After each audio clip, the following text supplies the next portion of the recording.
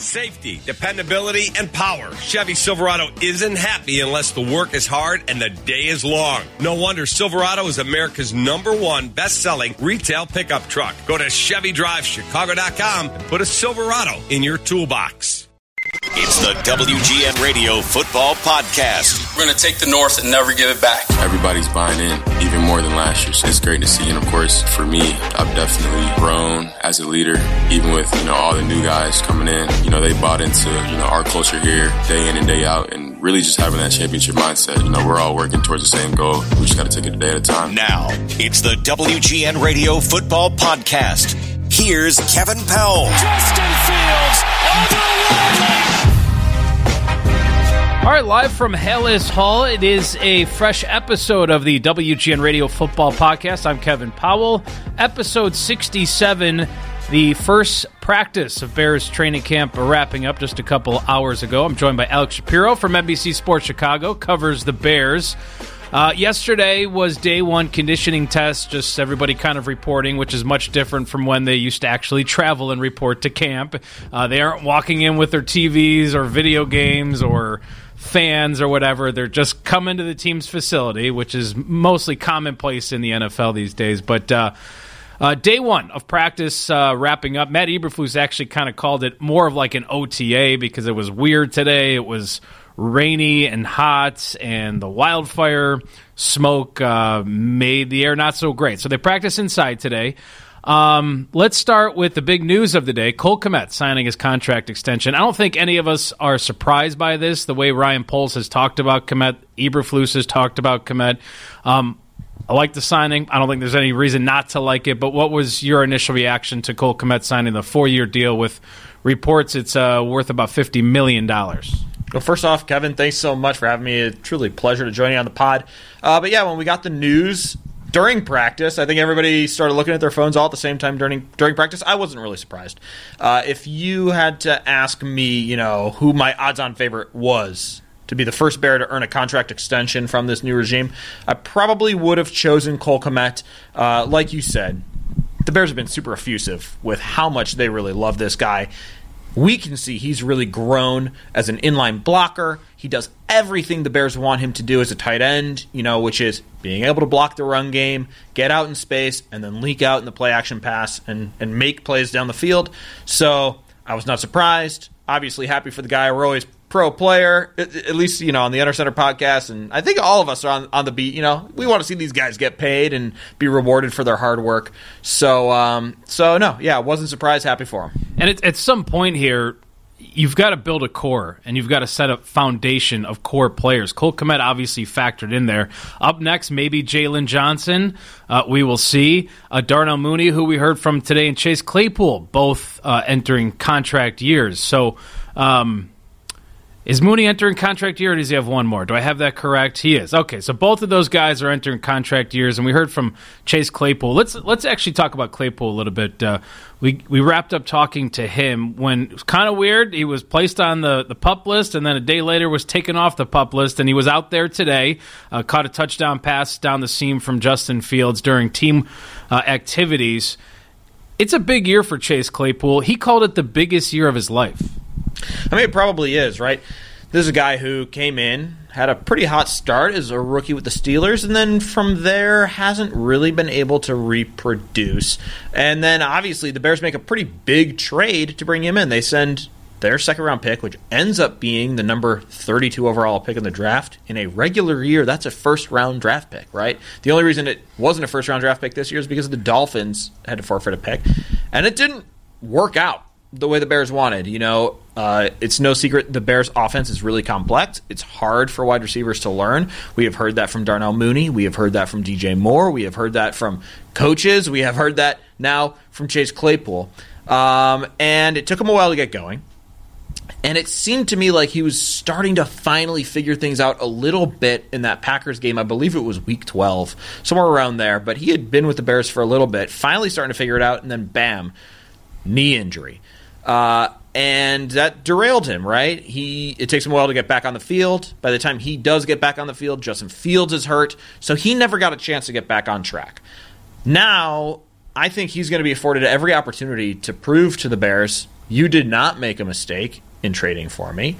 And he knows he is playing for his future, right? If he wants the kind of life-altering money that Cole Kmet just earned, he's going to have to ball out. He's going to have to show, I can go back and perform at that level that everybody saw that 1 year with Pittsburgh. Yeah, and it was clear that he wanted to address maybe some of the buzz that surrounded him as a player, where we heard out of Pittsburgh maybe some stuff in the locker room, and obviously they were willing to ship him out of town. And it's tough. As you mentioned, a complex offense, acquired middle of the season at the trade deadline, trying to learn the system. That's difficult for Chase Claypool. But he wanted to clear things up today. I mean, he talked about the amount of work he put in. He said he actually made cue cards that some of his teammates kind of poked fun at him, where it had a play call, and then on the back of it was the actual drawing of the play, and he quizzed himself, and he had this whole system in place, and he wanted to make sure everyone knows he's working hard, and that, again, he said it's the biggest year of his life. So, and he even said something along the lines of his family has to kind of keep him. They're the ones who kind of give him a heads up on what people are chatting about on the social medias and Twitter. So it did have kind of a different tone to it, his press conference today with the media, where you could tell he wants to prove people wrong, I guess would be one way to put it. But he very much wanted to clear things up, that he is fully on board here in Chicago, wants to earn this extension, wants to win games here with the Bears. Well, yeah, absolutely. You know, if I had to think of a list of Bears players who were maligned in the Bears fandom, on the Bears Twitter sphere, Chase Claypool's probably close to the top of the list, because we've already gone over the Bears obviously invested a lot to bring him in, and the expectations weren't met. And then he, got an opportunity to tell a little side of his story. I think there's this perception that Claypool is soft because he suffered that knee injury, and it took him a while to get back on the field. We heard about the soft tissue stuff, and he missed a lot of OTAs and minicamp. Then we heard about the knee thing, which maybe wasn't a knee thing. That was another very confusing part of the press conference. Justin Fields told us yesterday he dinged up his knee when they were doing off-season workouts in Florida, but then Claypool was like, no, it's not my knee. It was never my knee. Right. We can unpack that. That's kind of a separate story. Right. And then again, that's exactly what I'm talking about. He brought that up. He's like, I nearly blew out my knee against the Packers. I put a brace on and was begging coaches to put me back in. So he wanted to clear things up today. Yeah, absolutely. That's exactly what I was driving to. That was another, I think, really telling point where, players don't often engage with that stuff in the public because they don't have to. They recognize it as outside noise. But I think it's clear that, Bears fans have piled on to Chase Claypool. He's clearly hearing about it from his family. He had the opportunity basically because he was asked. He was asked, what's up? Do you see this stuff? How does that make you feel? And basically he said, yeah, you don't know the full side of the story. When I did suffer that knee injury, just as you said, I have to put on that knee brace, put me back in there, and coaches shut him down. And then we heard the same thing from Darnell Mooney. Obviously Darnell Mooney is not viewed in that exact same light. Darnell Mooney is saying, I'm good to go. Like, when the Bears let me out of the cage, I'm full steam ahead. But they are taking things slowly with me. They are making sure I don't hurt myself further or get too ahead of myself. So it kind of shifts this perspective that, the Bears, are maybe the ones being cautious. And this perception that Chase Claypool is soft is maybe a little unfair. I think it's a little unfair. He did have some interesting stuff, though. I think, to me, Chase Claypool, just kind of watching where he's at throughout camp over the next 6 weeks or so here, to me, that's one of the top storylines because of kind of everything we laid out, especially because of the capital you gave up for him. And I still, look, even if Claypool doesn't work out here, right? And if we look back at that deal, I know a lot of people say, I can't believe you gave up that pick. That entire season, before they made that trade, what were we all saying? What were fans all saying? You have to put weapons around Justin Fields. He was the top receiver on the trade market, and Ryan Poles went and got him. So if it doesn't work, it doesn't work. But to say that the trade shouldn't have been made, I don't know about that. I mean, the Bears were desperate to say, okay, let's put something around Justin Fields to help us give a better evaluation, to help Justin Fields out. So we will see throughout the end of the year, but I do think Chase Claypool is one of the top storylines of training camp to me. Darnell Mooney, as you brought up, interesting perspective. Went down with that ankle injury. He says he was already going to have ankle surgery on that ankle. Kind of worked out funny about that. So he was already planning on having left ankle surgery in the offseason, then went down with the major injury against the Jets. he said that he enjoyed the journey. I don't think many people enjoy a journey recovering from any kind of surgery, but it was good perspective. He said he learned a lot about himself. And as you said, I think, which was, you kind of nailed it, I think where a lot of people have question marks about Claypool, I think Mooney's a big-time fan favorite here in Chicago. And it seems like, even Justin Fields joked about this, Darnell Mooney looking jacked, looking good, looking great. So that's a good sign so far. Yeah, absolutely. And both of those guys, I think, are going to be very important to the Bears' fortunes this year. You talked about last year, the talk was Justin Fields needs a number one. The Bears need to do everything they can to get a number one. Now they got that guy in DJ Moore, right? So now, if Chase Claypool and Darnell Mooney can each take a step forward, if Darnell Mooney can play the way he did when he was working behind Allen Robinson, and Chase Claypool can kind of refine his form that he had with the Steelers, now you're talking about the Bears cooking with gas with three, electric playmakers who do different things in this offense. DJ Moore is so great at attacking the intermediate parts of the field. He's obviously a deep threat. Darnell Mooney's a guy who you can move around, whether it's slot, whether it's out wide. He's great at creating separation kind of naturally, and then can be used as a deep threat as well. And then Chase Claypool's this big-bodied target who really complements both of those guys well because he's more of a 50-50 ball guy. He's a guy who can hook it up, and if he doesn't come down, maybe he draws a pass interference. So if you have all three of those dudes taking a next step, playing well, all of a sudden the Bears' passing attack looks pretty well-rounded. We haven't even talked about the tight ends being folded into that. Obviously, Cole Kmet gets the deal, but Robert Tonyan is a tight end who we saw him out wide. We saw him in the slot. Now, whoa, this is a completely different-looking Bears offense. And a pretty good-looking running back room right now. Yeah, absolutely right. The running backs, obviously the running game last year for the Bears was top-notch. Yeah, thanks to the quarterback. And let's not, so I agree. The way Ryan Poles has reshaped this offense, I think the biggest thing this year, we would all love to see the Bears win football games. But I think, again, the most important thing is having a complete evaluation of Justin Fields. This is a massive year for Fields. This is a massive year for the organization. There are pieces being put in place. There is a new president here at Hallis Hall. There is a new stadium on the way. It's the same old Bears if Fields doesn't work out. I'm sorry, it is. I mean, they have to figure out the quarterback position, and I understand Ryan Poles didn't draft him. I feel very optimistic about Justin Fields and his future with the team. So that, to me, still, of all the additions and the players to watch, it still is all about Justin Fields. He wants to throw over 4,000 yards. It's still kind of crazy to even try to wrap your head around the fact that the Bears have never had a 4,000-yard quarterback here in Chicago. But look, I feel this time last year, the offensive line, we were all kind of like, who is even going to start? We knew they were going to make additions leading up to camp, which they did. It was Riley Reiff and Michael Schofield. At least they have their five set, and those starting five were out there today for day one of practice and training camp.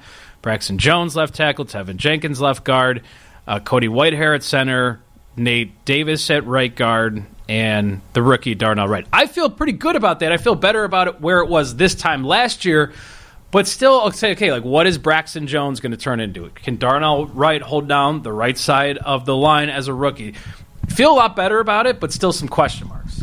Yeah, absolutely. I think on paper it's undeniable that the Bears are set up to protect Justin Fields better this year than they did last year, which they absolutely must. He was tied for the league lead in sacks last year, 55. Russell Wilson was also sacked 55 times. So to help Justin Fields and help the passing attack and help the offense, obviously the protection's got to be better. But I think you're also right that there are legitimate question marks at every single position. I mean, you just went through the line. I'll go through the line again with question marks. Braxton Jones, he improved last season in my opinion. It's well documented he's got to get better at the bull rush.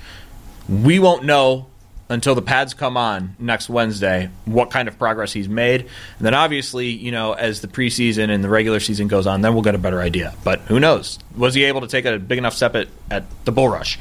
Tevin Jenkins, can he stay healthy for a full season? When he's on the field, I think he's maybe the most dominant guy on that line. He plays with that nastiness. He plays with that grit. He can be so good. But injuries have been a problem with him his entire career. Can he stay healthy? Cody Whitehair's played at a Pro Bowl and All-Pro level at center, but he hasn't played center since 2020. will he be able to find that form again from 2020? And, as his career winds down, how much does he have left in the tank? Nate Davis, he comes in as a highly touted run blocker right guard, but obviously we were saying the same things about Lucas Patrick last year at center, and Lucas Patrick was going to come anchor this line and be a leader, and that didn't happen. That did not happen. And then obviously Darnell Wright, again, a lot of people think he was maybe the most NFL-ready rookie in the draft class, but he's still a rookie, and playing tackle as a rookie is not an easy thing to do. So I think it's fair to think there could be some growing pains with Darnell Wright. So yes, do things on paper look better? Yeah, absolutely. But there are also real questions on the offensive line as well. It's kind of like when people ask me what I think the win total will be. I'm like, I'm kind of all over the place, because I think if Darnell Wright plays like a first-round right tackle and lives up to the standard of what they're hoping he could be, okay, great. And if the offensive line, yes, as you said, on paper looks pretty good, if they turn out to be a pretty good unit, Bears, I think, will be in good shape.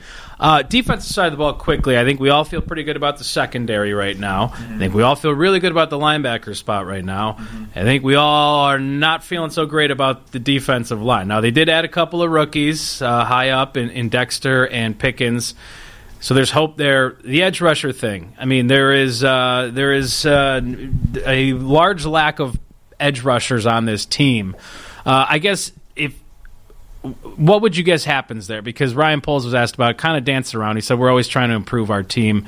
Are there any names you think out there that legitimately the Bears might be targeting at the edge spot?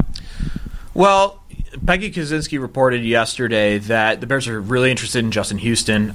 I believe that, not only is Peggy a great reporter, but, he's got clear links to the Bears. He crossed paths with Poles together in Kansas City, where he had that unbelievable 22-sack All-Pro season.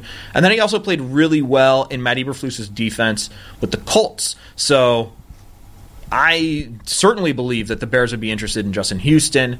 The question is Justin Houston interested in coming to the Bears? His career is winding down. He's 34 years old. Does he want to chase a Super Bowl ring? Is he just looking to get paid? I believe Kaczynski's reporting indicated it could come down to money, and then that's always an interesting question, because we don't know Ryan Poles' evaluation and then valuation for Justin Houston. And we know he has been very disciplined in free agency. He is not a guy who really wants to overspend. So if they can come together on a number, or if the Bears really identify defensive end as like, we got to go out and get this guy, yeah, I think they could bring somebody in. It's just is the player interested in coming as well, and does the money match up? Like, how many suitors are there for Justin Houston? I don't know. Obviously, Yannick Ngakoue is out there as well, and Yannick Ngakoue said on the Jim Rome show, I'm interested in going to all 32 NFL teams. So, again, it's going to come down to the money, in my opinion. Yeah, and there's that line, too, of like, okay, you might have to overextend for a guy for 1 year like a Justin Houston, compared to maybe at this point giving a long-term contract to somebody might not make you as comfortable. So, and Ryan Poles was asked about that. It's a fine line. They are going to bring in a defensive end at some point throughout training camp. I would be surprised if they do not. Who that will be, we will see. Alex Shapiro will be here for the entirety of training camp. Read his stuff at NBC Sports Chicago. Alex, appreciate the time. Thanks so much for having me, Kevin. This was fun. That's another edition of the WGN Radio Football Podcast, live from Hallis Hall. Thanks to Brian Altimer and Ernie Scatton for their help producing the podcast. I'm Kevin Powell. Thank you for listening to the WGN Radio Football Podcast.